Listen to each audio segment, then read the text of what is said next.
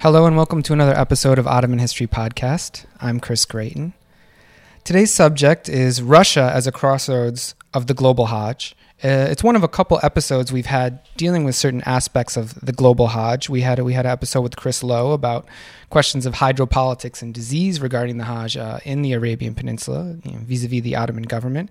And we've also talked to Lale Can about connections between Central Asia and the Ottoman Empire. Indeed, one of those major connections is the Hajj, which brought tens of thousands of Muslims from certain parts of Central Asia each year to the Ottoman Empire as pilgrims. And our guest today, Eileen Kane, she's an associate professor of history at Connecticut College in New London, where we're recording today, has authored a new book entitled Russian Hajj, Empire and the Pilgrimage to Mecca, that deals with that very subject as well as other subjects connecting the Russian Empire to the Middle East. Professor Kane, welcome to the podcast. Thank you for having me. It's very exciting to have you on and talk about this new book, which is going to create a new bridge between the field of sort of Ottoman history and Russian history, indeed two very much interconnected histories that aren't always studied in connection. Maybe I'll start by mentioning a point that you bring up in the introduction to your new book from Cornell University Press. You say that there was actually, at one point in the Russian Empire, more Muslims than were in the Ottoman Empire, or just as many Muslims in the Russian Empire as in the Ottoman Empire. And this really raises an interesting point, that we don't often think of the Russian Empire as an empire presiding over a Muslim populace. Would you open up for us that long relationship between the Russian Empire and Muslim subjects? Sure.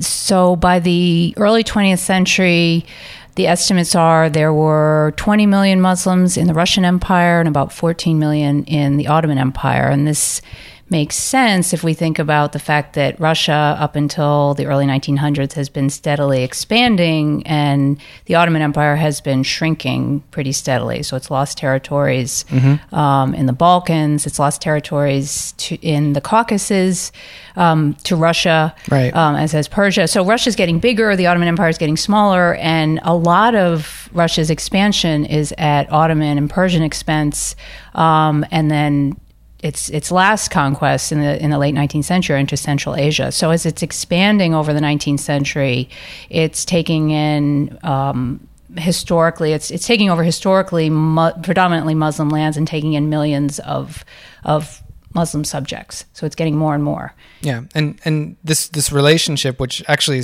goes back to centuries old, sort of borderlands issues between the Ottoman Empire and the Russian Empire, and between the Russian Empire and other polities, as you said, brings in a large number of Muslim subjects who indeed become legal subjects of the Russian Empire by the middle of the 19th century and into the 20th century.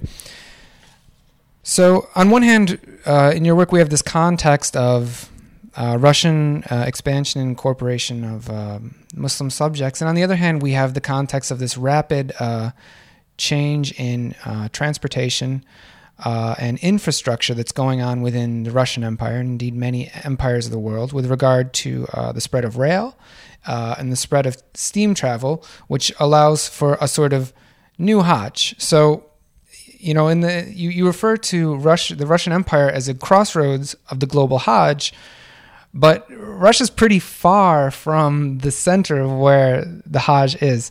So how do we imagine, or how does transportation, the changes in transportation, cause us to reimagine, what a crossroads is for the Hajj, and how does the Russian Empire come into the picture? I should say in the 19th century, by the end of the 19th century, early 20th century, most Muslims who are going to Mecca are colonial subjects. So it's not just from the Russian Empire, but also because of global European imperialism.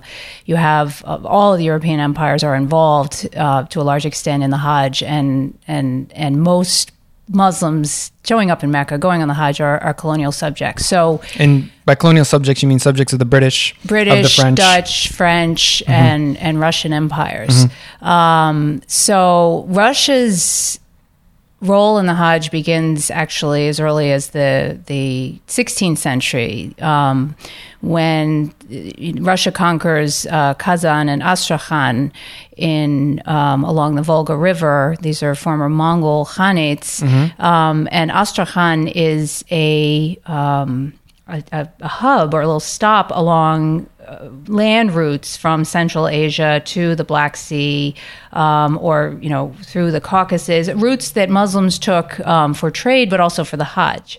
So as Russia's expanding into Muslim lands, it's not just taking over new lands, absorbing new populations. It's also establishing, laying claim to places through which very old land routes cut. And as I said, these are used for different reasons, for trade, but also as major routes that then connect to caravan routes through Damascus and Baghdad to get to Mecca. So Russia's expanding, but also, the big part of the story is that with modernization, by which I mean the creation of rail networks and the creation of steamship lines from the Black Sea, you get, as everywhere in the world, you also get this in Russia, you get possibilities for mass mobility.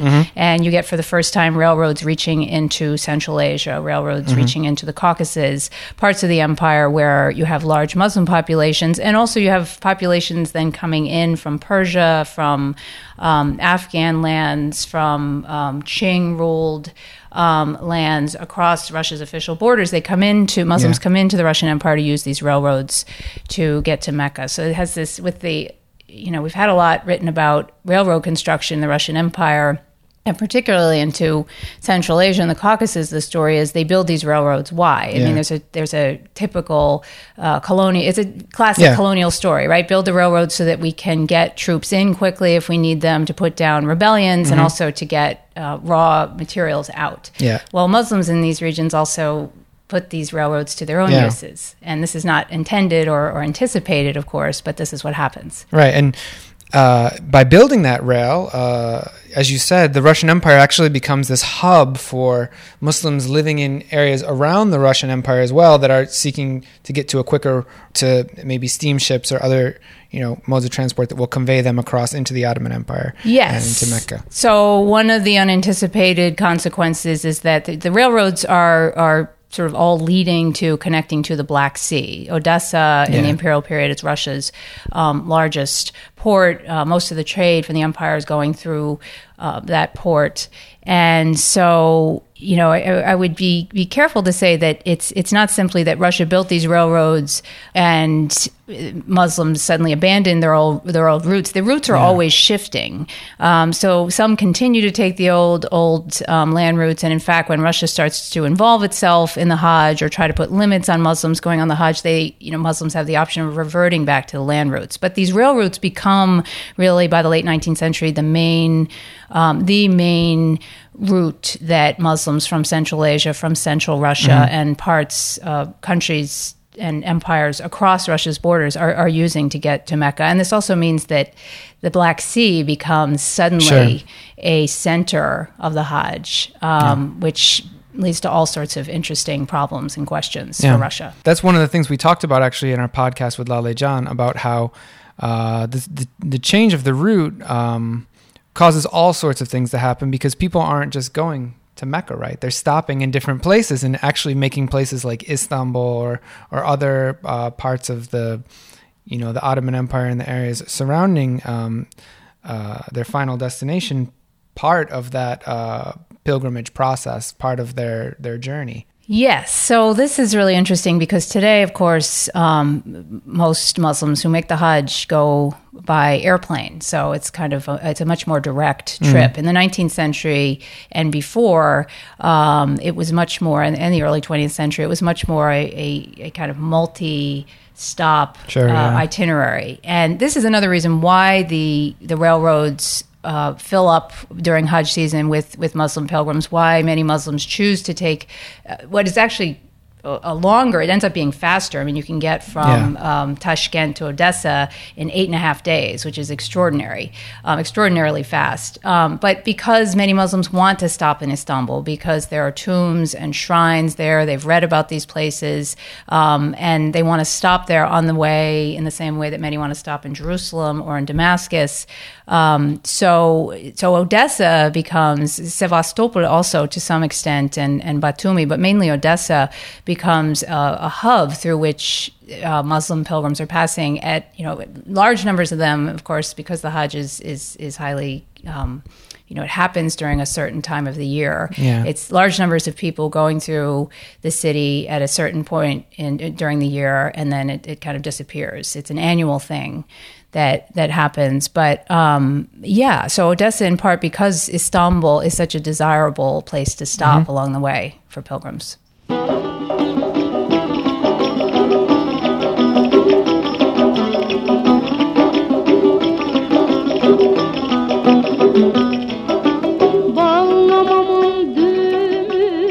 All right, welcome back to Autumn History Podcast. Chris Grayton here talking with Professor Eileen Kane about her new book from Cornell University Press, Russian Hajj.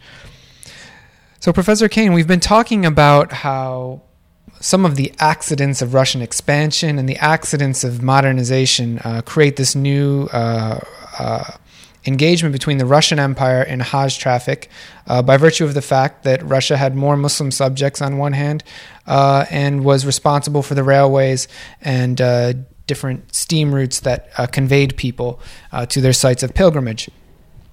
But I want to ask a question about how this transformation also changed the relationship between the Russian Empire, the Russian government, and Islam as such, or how this was intertwined with that relationship. For our listeners who are thinking about it from an Ottoman perspective, what we know about the Russian Empire is that during various points in the 19th century, Russia is expanding into predominantly Muslim territory. People are fleeing, people are being expelled from villages. There's a tremendous upheaval, and it looks like a pretty hostile relationship. Russia fights multiple wars with the Ottoman Empire over the course of the 19th century, and its allies in the Balkans as well are involved in various conflicts. The story you're telling in your book is a much different story than that picture. It's one of Russia becoming very much part of the life of global Muslims in a variety of ways. What do you think this says to us about what's going on in the Russian Empire vis-a-vis the question of Islam during this time? So, as many of the listeners will know, the Hajj is one of the 5 pillars of Islam, and this doesn't mean that all Muslims perform it, but it's something required. This makes it different from other pilgrimages. So if you can afford to do it, you should do it. You should do it. So it's a tricky thing for Russia to deal with, because on the one hand, there are concerns, especially as it becomes a mass phenomenon. I say by the 1880s, it's becoming a mass phenomenon because of mass mobility in general. You have, the Russian state is dealing with mass migration of peasants after the abolition of serfdom, which coincides with the building of railroads during this period of so-called modernization. So there are people moving around, mass emigration from the empire, people moving around at an unprecedented rate. Not just in Russia, but everywhere in the world. A lot of places. So the Hajj sort of emerges as this issue that many Russian officials who show up in the book say this is terrible. Cholera is, of course, a concern. There's in 1865, there's a global cholera outbreak that makes all of the European powers very scared and makes them introduce new sanitary measures because cholera, of course, is a terrible, awful, deadly disease, and it's not really clear how it spreads. And from the 1865 epidemic, I think it's something like 200,000 people die in major cities around the world. So this is very, very scary. Yeah. And it's associated with the Hajj, rightly or wrongly. And there's also this question, this will be familiar to us today, this idea that if you have Muslims moving from Russia to the Ottoman Empire and coming back, God knows what kinds of ideas they're bringing back in with them. Yeah, sure. God knows what they've been exposed to. So there's this fear that also, this very sort of classic fear about, add to that Mecca and Medina are closed to non-Muslims. So there's this sense that there's something very conspiratorial and scary and anti-imperial going on in Mecca. So, of course, and this is sort of the story that's been told about, and this is one of the things I am arguing in the book, is we have the story that all of the European powers are getting involved in the Hajj in the late 19th century because they're afraid of it. And the book is really tracing the Russia's construction of what I call an infrastructure to support the Hajj. And what I want to say, what I say in the book is that this isn't, yes, surveillance is part of it, and yes, disease, controlling the spread of disease is part of it, but they also realize, first of all, there's nothing they can do to stop the Hajj, whether they want to or not, whether certain officials want to or not. That's not possible. Because they don't have the capacity to stop it, and also because officially Russia tolerates Islam. They have an official policy of toleration, which means that if you're Muslim, you're free to practice your religion. It doesn't, my colleague Bob Cruz has written a wonderful book for Prophet and Czar, where he lays out very clearly that this doesn't just mean go practice any way that you want, but the government is going to be very involved in sort of sponsoring a certain kind of Islam, co-opting people into positions of power and so on. But the Hajj is worrisome in the Turners in their article, famous article about pilgrimage as a liminoid phenomenon, make this point that pilgrimage of any kind is worrisome to state authorities anywhere, not just Russia and the Hajj, because it's spontaneous, because there's no obvious leadership, because it involves people aren't being led by religious officials. So the Hajj causes all kinds of worries. But what I want to say in the book is that they also see opportunities in the Hajj. So they work with it, and they say, okay, let's build this infrastructure because this will also allow us to go into parts of the world where we don't really have any other reason for being, but we can compete with the other imperial powers, for example, in the Hijaz. So on one hand, we have the idea that orchestrating the Hajj is part of Russia's obligation, whether they are willing or not, to rule over Muslim subjects, because this is a part of the life of Muslim subjects, and they will inevitably have to become part of this. It's what happens with the British Empire and whatnot. Yes. But you also see this as a moment where the Russian Empire says we can capitalize on this to expand our geopolitical situation. I don't know how different this is from what Britain and France are doing, but Britain already has a lot of power in the Arabian Peninsula by the time of the 19th century, in various parts of the Middle East. Indeed, in the Ottoman Empire itself, Britain has quite a bit of clout. That's just the opposite is the case for Russia. So how do they use? How do you see this as a strategic implement for Russian global policy? So I guess two things come to mind in response to this. So one is that they actually have officials saying, we don't have any other reason to be in the Arabian Peninsula, and there are opportunities opening up there for trade, and here's an opportunity. So yes, maybe it would be great if we could stop the Hajj because we're worried about cholera and because we're worried about the loyalties of our Muslim subjects. And but let's also see that there's a good side to this. We need passenger traffic on our railroads and steamships. And so this is a way of generating revenues for the government. And also, we don't have trade interests in, say, Baghdad in the way that the British do.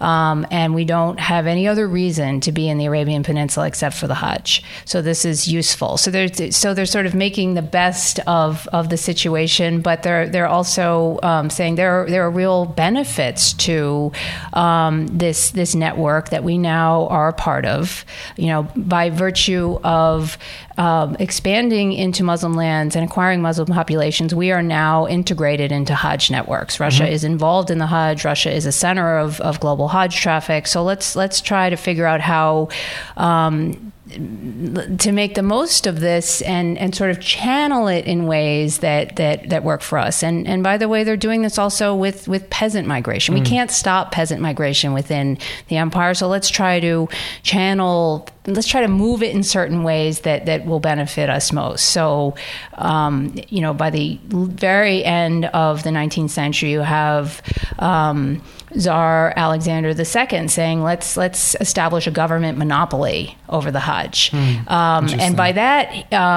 and the Ministry of Internal Affairs is very involved in this, the Ministry of Foreign Affairs involved in this, as well as other ministries together working on this. And by organizing, what they really mean is streamlining it along a particular route. And this is going to be the railroad route and the route through the Black Sea. So it'll be easier to control and supervise, yes, but it also means getting passengers onto railroads, getting them onto steamships, and justifying our opening a consulate in Jeddah, which they do in the 1890s, and then in other places nearby. And so in that instance, the Russian Empire is actually using or utilizing the Hajj in a way that's very similar to the way that the Ottoman Empire utilized the Hajj throughout the early modern period to increase its political place within the broader Islamic world, right? As governors of Mecca and Medina, the Ottoman Empire took it upon itself to secure all these earlier forms of Hajj infrastructure over land routes and facilitate the movement of Muslims throughout the world. You see Russia here competing with their Ottoman counterparts by developing their own kind of Hajj infrastructure. Yes, and in the emerging literature that we have on the colonial era Hajj, Russia is usually compared to the British and the Dutch and the French, and those are good comparisons to make, but that is a point that I make in the book, that they are looking also to the Ottomans and what they did in terms of organizing and sponsoring the Hajj, and they have some of the same goals in mind. I mean, Soraya Faroukhi argued this in her book, that yes, it's required of them as Muslim rulers, and because the Ottomans now control the holy cities of Mecca and Medina, they're supposed to sponsor the Hajj, but it also gives them a reason to station troops in the Arab provinces. Absolutely, yeah. And the other thing I would say is that there are important differences between, say, the Russian Empire and the British, the Dutch, or the French. And one of the big parts of the story that I tell is that for the British and the Dutch and the French, this is going on in their colonies, apart from the metropole. Yeah. So Russia, as a land-based empire, it's in some ways trickier for Russia, its involvement in the Hajj, because Russia is officially an Orthodox state. And what does this mean? This means that the Orthodox Church has a privileged position in the Russian Empire. The czars are always Orthodox. The royal family is Orthodox Christian. There's a close relationship between there's a close relationship between the ruling dynasty and the Orthodox Church, and they also rely a lot on the Orthodox Church as an institution that supports. So you don't want to mess with that relationship. Yeah. And so they face this problem of how are we going to support the Hajj, which is a sacred Muslim ritual, and act as a protector of Muslim pilgrims without upsetting Orthodox officials in the Orthodox Church, and without, this is and also, one of the things that happens when they streamline the traffic through Odessa, you have Muslim and Orthodox pilgrims together boarding ships, and Christian pilgrimages. Yes, so these are going on. These are at the same time, and what happens is Muslims start to realize that as they get off the ships in Odessa, they're being shepherded to a disinfection facility because Muslims and the Hajj are associated with cholera, while they say, the Orthodox pilgrims just stroll into Odessa and go wherever they want. So this is one of the unintended consequences of streamlining the traffic through Odessa, is you bring these two pilgrimages together, and it appears, and it's true, that Russia is in some ways discriminating against Muslim pilgrims in a way it's not against Orthodox pilgrims. That's very fascinating.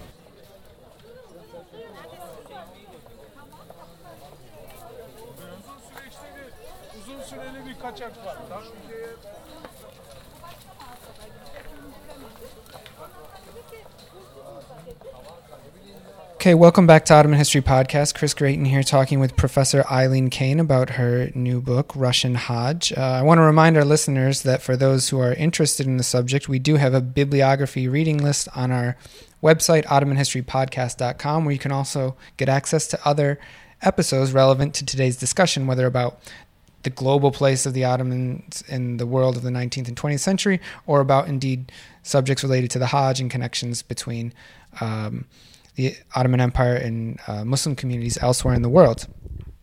So, our listeners have a lot to look forward to in checking out your new book, Professor Kane. But for the remainder of our discussion, I want to go behind the scenes a little as historians and sort of ask you, how you came upon the topic, how you chose to see it in this way, and just how you study the subject of the Russian Hajj, as you call it. What are your sources? How do you examine this topic? So writing the history of mobility in general is difficult when you're using state sources for a number of reasons that I can get into. David Ludden has written a wonderful article about this, about how mobility tends to be buried in state archives because state officials tend to be rooted in one place. They like immobility, and so mobility can look like, as he says, sort of comings and goings, and sort of as an aberration. So, I should say that it sounds kind of hokey, but I did accidentally come upon this topic because I went into the archives for my dissertation research to write about Russian Orthodox pilgrimage to Jerusalem. There's a literature on this. This is familiar to people. In fact, when we saw recently when Russia became involved in the war in Syria, there was an op-ed piece about, here's the story. Russia has this connection to the Middle East through the Eastern Orthodoxy and the Eastern Orthodox churches. This is the classic story. So I was very much, in that mindset. That is what the historiography tells us. I went to the archives and I kept finding, this is in the Foreign Policy Archives in Moscow, in the Beirut Consular Archives. Russia opened a Beirut consulate in 1839. Officially to support the Orthodox churches there. And I started to find these cases involving Muslim pilgrims and going to Mecca. And I got kind of stuck on that. And then it was time to leave, and I had to go back and write my dissertation. So I did that. But then I went back after writing the dissertation, started looking and finding more and more stuff, and found that this was, in many ways, a bigger story.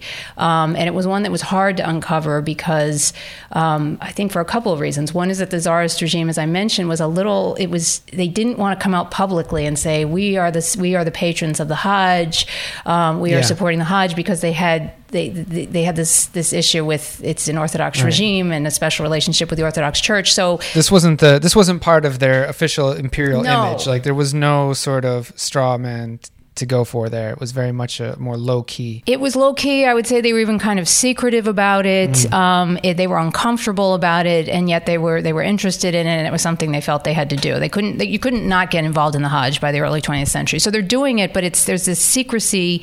And then, of course, the imperial archives were cataloged by Soviet-era archivists. So religion, in some ways, can be hard to uncover unless it's, If you and there were no institutions created around this. So you had they were involved also in Orthodox pilgrimage. They created the Imperial Orthodox Palestine Society. So you can find those archives because that institution existed. But so this was really kind of uncovering bits and pieces. And, I picked up the thread in Moscow and then realized that I had to go to Tbilisi, and then Odessa appeared as an important place. And I really wanted to write, to go back to Ludden's argument about how mobility can just sort of, you only get a snapshot of it if you look at one place. So I really wanted this book to be about, sort of the circular motion of pilgrims leaving the empire, going abroad, and then coming back. And so that required also, there were other issues with the Jeddah archives. Consular archives are lost, apparently. The Russian consular archives. Right. So Russia opened a consulate in Jeddah for the Hajj. There was no other reason but to help its Hajj pilgrims there in 1890, and those are missing. So I had to use Ottoman archival documents to reconstruct that history. So I would find some correspondence between the Russian consulate, there. And to study this mobility, you kind of have to follow the route to look at the archival collections for all the different places along the way. As you said, dipping into the Ottoman archives, probably British archives as well, to understand what's going on with these pilgrims at each stage. Yes, and that's I would say a contribution of the book is mapping the routes that pilgrims took for the first time. And I did that not just with state records, but also Hajj memoirs were important. Yeah, so sure. I used several Hajj memoirs, which turned out to be wonderful geographic sources, because these were written, most of them in Old Tatar. Some of them were published in newspapers, and they were intended not so much to entertain, but to give pilgrims a sense of how to get from the Russian Empire to Mecca. So very, very, boring in a way, sort of detailed. Here you go here, then you go here, and it's this many chakarim between here and there. But what it did was gave me very specific geographic information that I then made into these maps that are included in the book. Yeah, those are great sources. I mean, one of our colleagues at Ottoman History Podcast, Nir Shafir, has worked a lot on those early modern Hajj collections, and you see just how much the Hajj is really about stopping in a lot of different places, and they do really map out in detail the potential. It's like one of these travel guides, right? Like a Lonely Planet. For pilgrims in the early modern period. Yes, they're very sort of practical, and avoid this person in Yanbu because he sells rotten meat, and beware of the mullah in Odessa because he'll fleece you and he's working for the steamship company. So, yes, in many ways like a modern day travel guide. And as I say, very rich geographical sources that can be used more, I think. To give us a sense of networks of connections between the Russian Empire and other parts of the world. So, in putting together the story and reconstructing the routes, one of the things that I started to realize was that the view, this is very much a book. It's a book about the Russian Empire, but the action takes place inside the empire and outside, I would say. And Russia looks very different when you look at it through the Hajj, and I thought that was really, really interesting. So people, for example, appear out of place. The way we tend to study Muslims in the Russian Empire up until now is by taking a regional approach. So suddenly you see all these Muslims in Odessa. What are they doing there? Or Kharkov. This is a place that will, for Russian and Soviet historians, will conjure images of, it's a very industrial Ukrainian city, but it was a major hub along routes that pilgrims took to, because the railroads went through Kharkov. So people appear out of place. Russia, again, like through the Hajj, Russia just looks so different. There are connections between regions that we don't think of as being connected. So officials in Tashkent and Odessa are in daily or weekly correspondence with one another during Hajj season. Russia is part of the history of the Middle East. We see this is something we really. The history of, these area studies boundaries are still so hard in many ways. Yeah. And, a big part of it is language. It's hard to study Russia in relation to the Middle East because you need both languages. So it's uncommon, increasingly common maybe, but uncommon to have Russian and Arabic and Ottoman, for example. I only know a few people who have it. But. Yeah, there seems to be a new generation coming up, which is great. But so it just seemed to, it became clear to me that there was this, piecing together these documents, this infrastructure came into view, and then the implications of it seemed to be beyond just, there was this Hajj and they built this infrastructure, but my hope is, people will read the book, will see Russia in a different way. Well, for me, one of the things that's fascinating about this work and the historiographical trend it represents is that a view of empire that's informed by maybe the perspectives of social history, of cultural history, that looks at what's important to the subjects of the empire rather than to the political interests of the empire. That view of empire, of course, looks radically different. And that's exactly what we see in your work on the Hajj, thinking about what was important to the Muslim subjects rather than to their Russian rulers, opens up a brand new topic that tells us something really different about empire and really can inform our thinking about, as you said, connections between these world regions in a time of intense transformation in both politics, but also technology, transportation, and mobility. So I want to thank you for coming on the podcast today and giving us a little preview of Russian Hajj from Cornell University Press. It's been my pleasure to talk to you today. Thank you so much. I want to thank all our listeners for tuning in. Remind them to check out our website, OttomanHistoryPodcast.com, for the bibliography, the link to Professor Eileen Kane's new book, and links to other episodes of relevance. And I also want to invite you all who are listening to join us on Facebook, where we've got a discussion going with over 20,000 Ottoman History Podcast followers. It's a place to leave your comments and questions and even suggestions for future episodes. I want to invite you all to join us next time in our further installments of Ottoman History Podcast. Thank you one last time for listening, and until then, take care.